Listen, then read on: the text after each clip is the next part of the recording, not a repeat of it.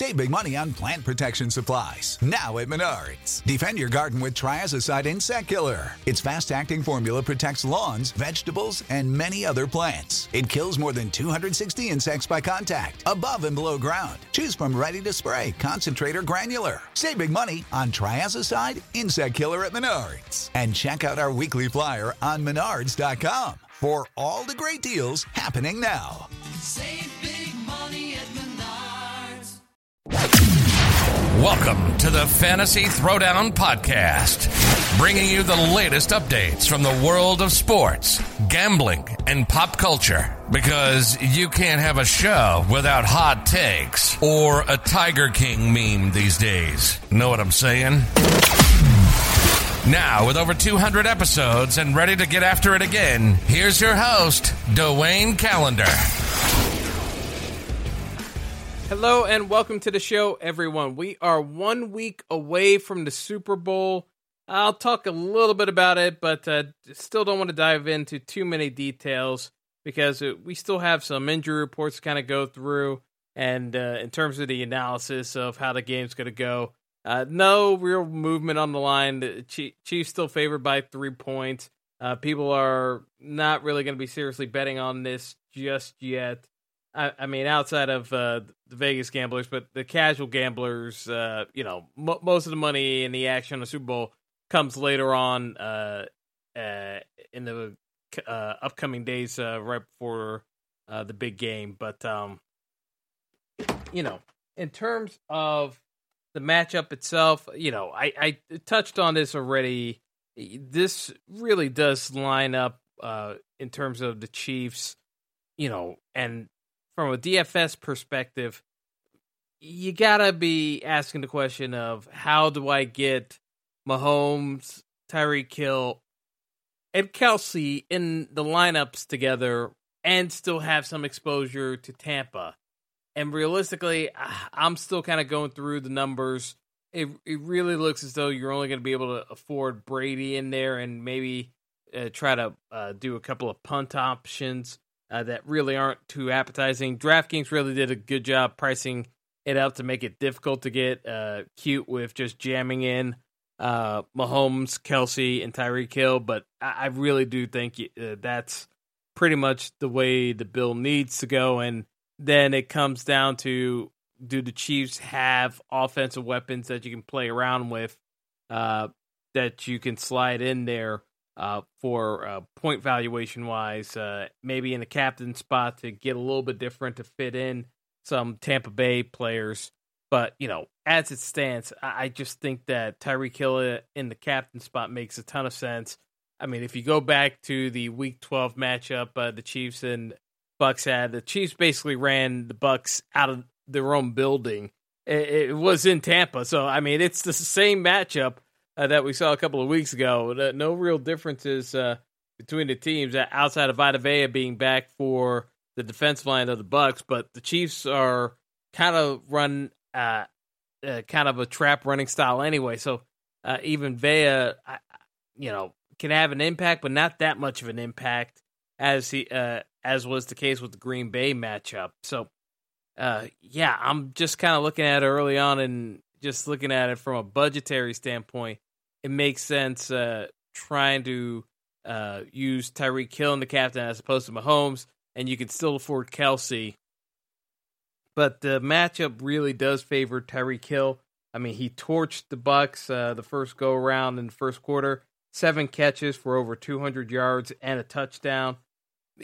Realistically, I know Todd Bowles and the Bucks defense will be looking to redeem themselves, but it's just not a great matchup for them with the Chiefs' speed. The speed is just what really hampers them. They were able to bracket Devontae Adams because the Packers wide receivers cannot win one-on-one consistently when it's not play action. The Packers offense and their wide receivers, they really can't get themselves open unless it's play action. Whereas with the Chiefs, you saw it with the way teams have been playing them. It doesn't really matter what they're kind of going with. McCole Hardman can shake a dude.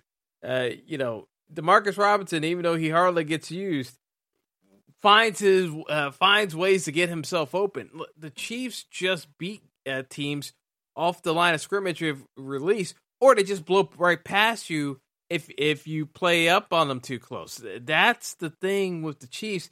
They have so much athletic talent and speed. It puts defenses at a disparity, and it makes it very hard. It makes it very hard to match up with them because over the top, Tyreek Hill can just demolish you. And you saw it last week against the Bills.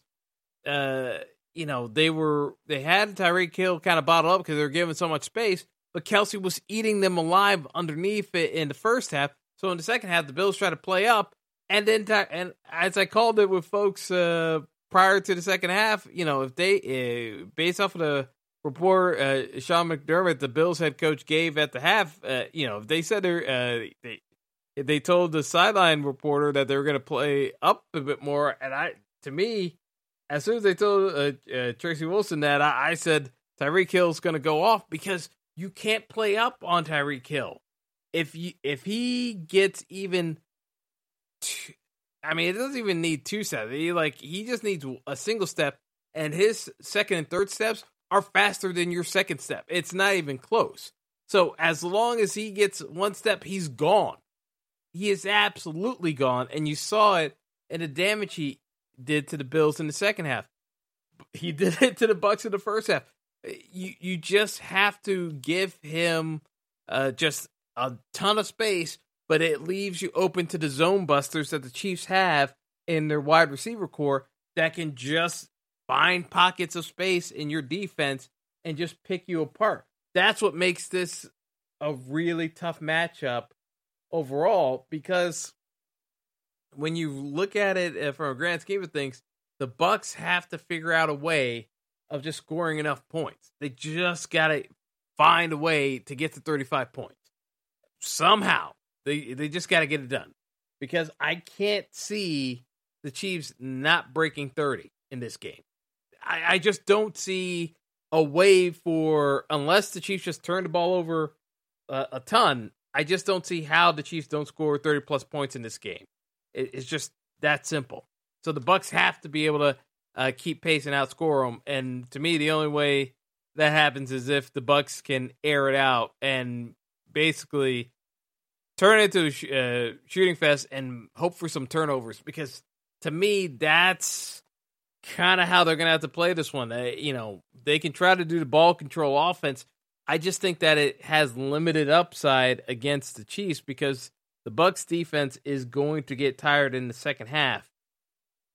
So that's just the way I'm kind of sizing up this game. Like I said, I didn't want to go too crazy in depth on the breakdown, but it's just very limited upside as to where I see things going. So 2 trades I wanted to talk about for this week, this episode. And, in baseball, not a whole lot to talk about for baseball because, we may have a shutdown in place depending on how the league and the Players Association are discussing the reopening when most of the ballparks are still going to be shut down. That's still going to be a delicate subject, but the St. Louis Cardinals pulled off a major trade with the Colorado Rockies to acquire Nolan Arenado, the all-star third baseman and, one of the top 10 players in the league, I would say. Arenado has had a little bit of a rough patch the last year and a half with the Rockies, and, it's just from his dissatisfaction with the organization, not really building enough around the team. And it kind of started with LeMahieu leaving for kind of nothing. But, at the end of the day, Arenado is just one of those special talents that he instantly makes your team better. While folks can say that, he hit in course, he's got power to all parts of the field. He can do it all at the plate, and all-star third baseman, the best defensive third baseman in the league, in my opinion. Just loads of talent, can do it all, and badly needed star power for the Cardinals because they just haven't had that guy since Albert Pujols left the building. And we're talking, man, it's been ages now. It's been we're talking 8 years now since Pujols been gone. It's crazy how long it's been, but the Cardinals just have not had that guy. And while yes, they did acquire Paul Goldschmidt, Goldschmidt has been pretty much lackluster. Is being kind. He just has not been the guy that he was once was, and he's been regressing on the wrong side of 30 for the Cardinals. So the Cardinals desperately needed to make a big time move. Matt Carpenter's getting up there in age. Yadi Molina is not getting any younger as catcher. I mean, Molina's currently a free agent right now and just interviewing with other teams because he was kind of ticked off the Cardinals lowballed him. I think the Cardinals, with Arenado agreeing to defer some of his salary, because Arenado had $261 million over the last 9 years of his deal. So if he's deferring money, that should give a little bit more flexibility for the Cardinals to do a couple other things in free agency. Does this make the Cardinals, contenders off the bat for the World Series? No. But it at least puts them in the mix that they can challenge the Dodgers. Whereas last couple of years, the NL Central has just been kind of a free-for-all because the Cubs were clearly looking to try to rebuild their franchise. Even though they've won a World Series, they seem to be real quick to tear it down because they didn't want to pay any of the players that won the World Series for them. Whatever the Cubs are doing, it's a mystery to me. But Cubs were looking kind of to unwind down their own championship squad. You had a Brewers team that always operates within the margins and tries to take swings when they can, but then starts paring back immediately. And so the Brewers started scaling back, try to keep Yelich, but, you pay Yelich and not anyone else, so then they start paring back the roster. So they were kind of out of the mix. And then the Reds kind of snuck up on people. But, again, the Reds operating under the payroll, they were going to let Trevor Bauer walk. So now that they made a couple of their moves, they were going to let Bauer walk and then take the draft pick of whomever signs him. And that's the other mystery question is who's signing Trevor Bauer. Now it looks as though the Mets might be the team to do it, but still no ink signed, and we don't have a $20+ million contract for Trevor Bauer yet. And it looks like it might only be a 1-year deal because with everything going on, teams are just not committing big time money to free agents outside of the Yankees and LeMahieu. And even LeMahieu's contract was pretty reasonable by all standards. He got the 6 years, but $91 million for LeMahieu, what he brings to the Yankees, that's still pretty reasonable contract team wise. But no one else is really offering the money.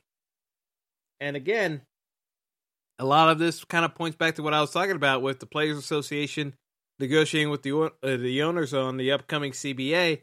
It seems obvious, even though with the pandemic being used as an excuse, that the teams are kind of colluding with one another not to give big money deals. You basically saw George Springer run out of options to sign with teams and ended up signing with the Blue Jays because the Blue Jays were desperate to sign someone and they were willing to pay Springer $20+ million per year, but no one's really offering the long-term deals out in terms of contracts. So it's been a very quiet free agency period that got upset by the Arenado trade. But, by all accounts, this is definitely one of the quieter periods, in my opinion. Maybe we see some traction as we get a little bit closer to March, but it's definitely been dragging out, and we saw this happen last year with a number of free agents. It's just very quiet overall from a baseball offseason standpoint the last couple of years. All right. Actually, another quick point I'm going to throw out there. People have been making a big deal about no one being selected to the Hall of Fame this year. I can dive into this. for those of you who don't know my stance on this, the morality clause that baseball writers keep going off of, there are a ton of guys with baggage already in the Baseball Hall of Fame. The bottom line is, for the steroid era between Clemens and Bonds, every one of these guys should be in there with their own designation and asterisks in a separate wing of a particular era in baseball where you had superstars that would have been Hall of Famers regardless, using performance-enhancing drugs to boost their stats. We know enough, and they may not accept it, and they may call it deflammatory, but the evidence was already there for a number of these athletes. So this is not that hard to come up with a separate wing idea in terms of inducting certain players. Because you can induct them, don't have a formal ceremony, but at least induct them. The Curt Schilling thing, having it based on political views, again, and some of the things he said, again, these are not Boy Scouts we're talking about here. There are folks that very much deserve some ridicule and being called out on certain items, but at the end of the day, they are still Hall of Famers. So that's what I'm going to say about that. We're going to keep things moving along, and after a quick break here, we're going to get into talking about the NFL trade that had a lot of people scratching their heads. So stay tuned.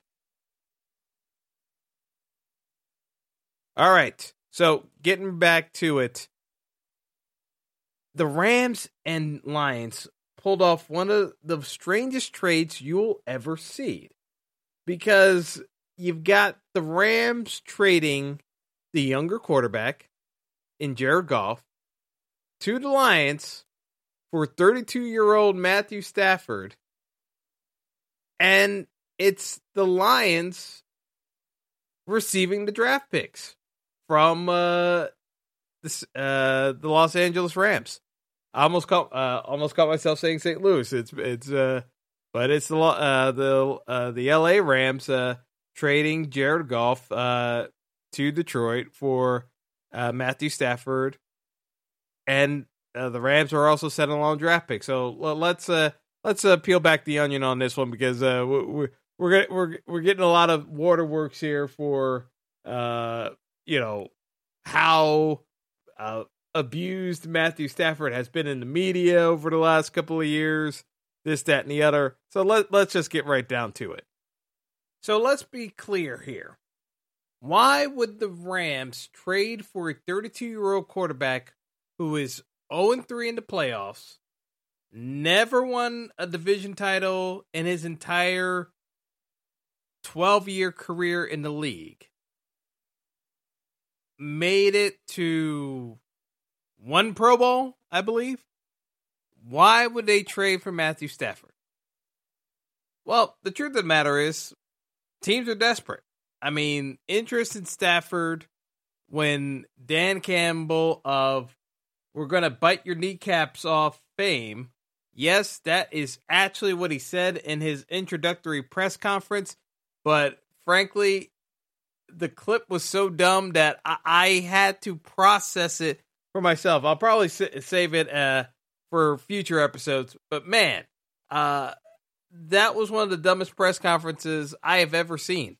And not even sports related, just entirely in life. That is one of the dumbest press conferences I've ever seen. So Matthew Stafford had to be thinking, this team's going to be a train wreck, demanded a trade, and because there's so few quality quarterbacks in the league, everyone looks at Matthew Stafford from an intangible standpoint, skill set wise, everything's still there to be a top tier quarterback. But the results just look at it saying that Matthew Stafford cannot elevate the position. But where did things lie? Jared Goff has played in the Super Bowl, has made the playoffs a couple of times. But the knock on Jared Goff, and I will keep saying this, is that Jared Goff is a creation of Sean McVay. Sean McVay literally has to call out the plays for Jared Goff at the line of scrimmage in order for the Rams to be able to execute. Jared Goff cannot throw the ball well down the field. It's not a good downfield thrower. Can't do much if you knock him off his spot. He's very limited as an NFL QB. So, what's the bugaboo with Jared Goff then? Why are the Rams giving up draft picks in addition to taking on the older quarterback? And the fact of the matter is, Goff's contract is so massive that they had no choice but to give Detroit the draft picks. Jared Goff was scheduled to cost the Rams $35 million next year on their salary cap because of his extension. They still have money on the books at a minimum for 2 more years. But the contract runs another 4 years with Jared Goff with the guaranteed signing bonus money.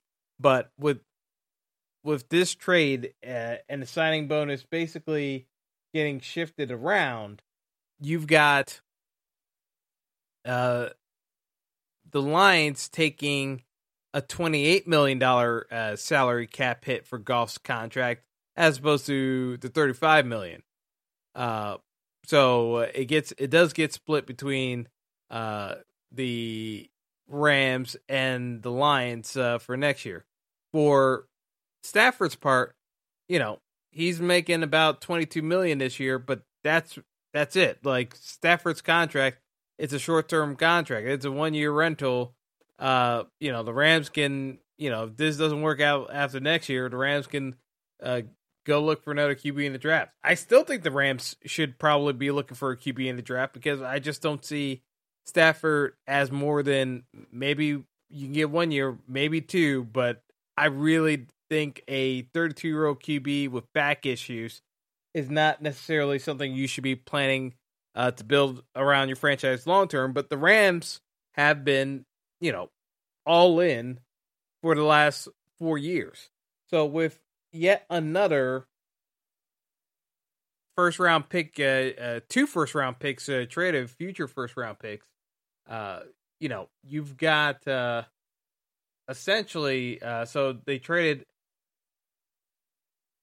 their first-round pick for 2021, as well as a first-round pick for 2023. The Rams have no first-round picks through, and I have the numbers here. Yeah, so through 2025, the Los Angeles Rams have no more first-round draft picks. They've traded all their first-round draft picks because of various trades for the likes of Jalen Ramsey and other players. That they just don't have any chips left. They don't have any first-round picks left. So essentially, the Rams are in a position where they need to hit on every player they have available left in the draft because, after the first round, there are no surefire bets in the NFL of guys that are going to make a roster once you get past the first round. I mean, realistically, it's very hard for a first-round pick to get cut in training camp. But for other players, yeah, you've definitely seen guys miss overall. So it's just something to kind of bear in mind. So here's the bottom line. You got a Goff costing a ton of money. He's owed money. The Lions could save money, about $10 million off the salary cap if they cut Goff after the 2021 season. So technically, the Lions could get out of the contract. It's just that Goff's salary would still be charged to them for 2022. So that's why this is really kind of a 2-year marriage between Goff and the Lions as they rebuild. Because here's the thing with Detroit. It's a complete rebuild because all the offense weapons Stafford had, Kenny Golladay, Marvin Jones, Danny Amendola, all those dudes, they're pending free agents. They're walking out the door because who's sticking around for a coach talking about biting off kneecaps? Goff is a clear downgrade from Matthew Stafford. Now, is Matthew Stafford a prolific passer?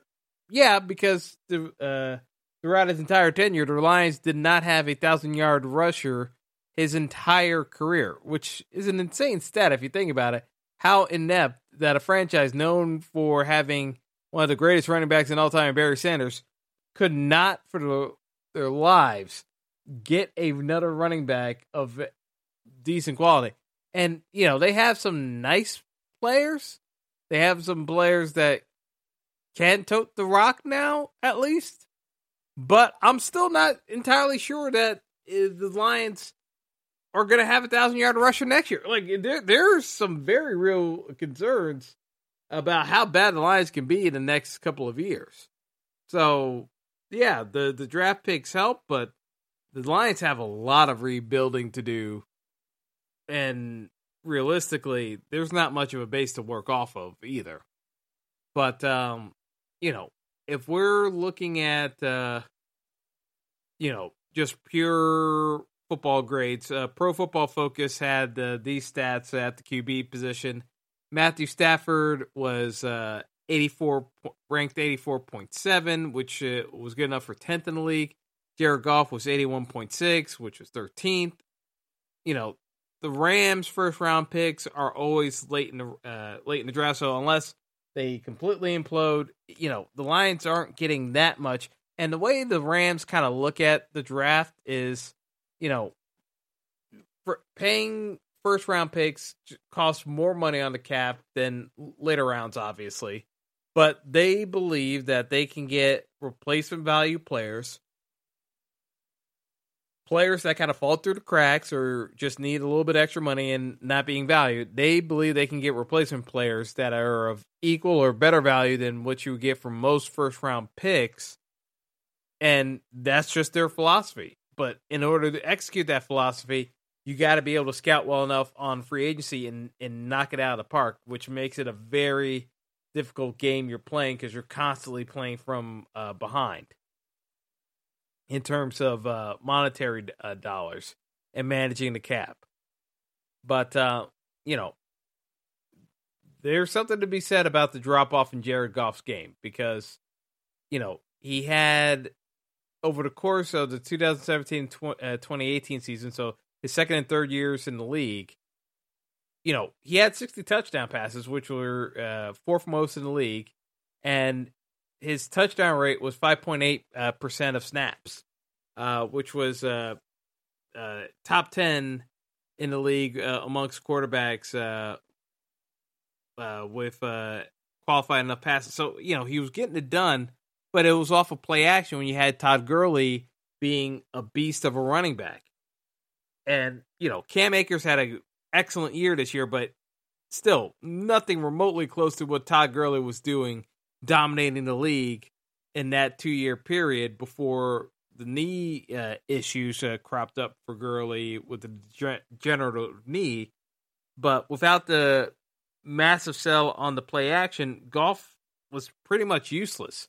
His touchdown rate fell to 3.6%, which was 41st amongst passers with over 100 dropbacks.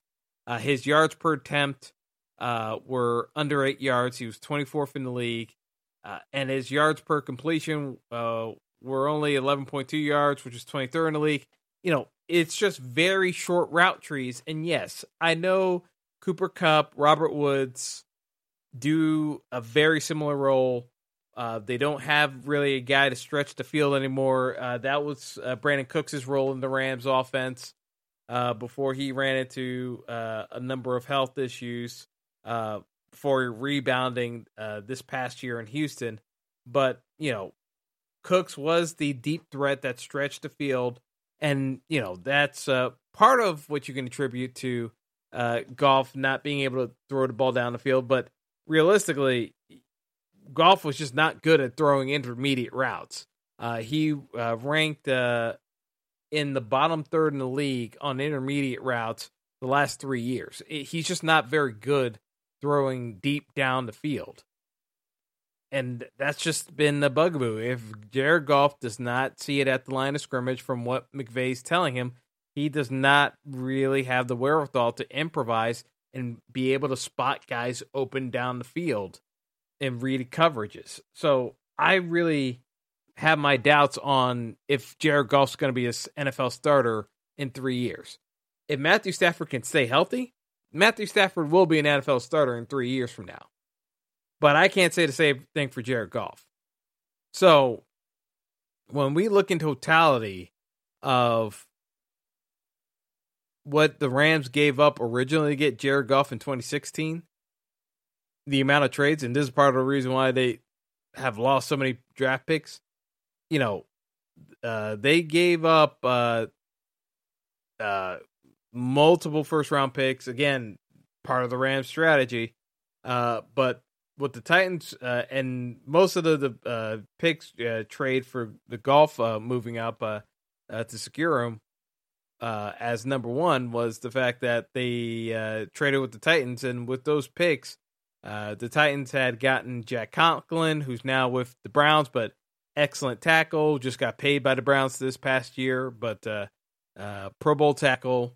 Derrick Henry was selected in the second round by the Titans.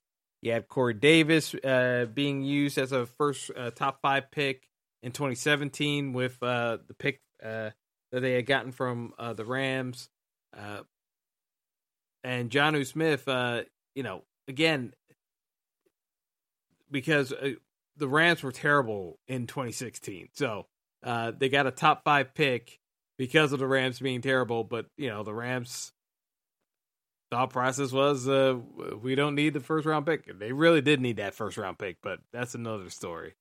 But, Tennessee obviously did not make the Super Bowl during the time period, but I still got to say that the Titans won that trade.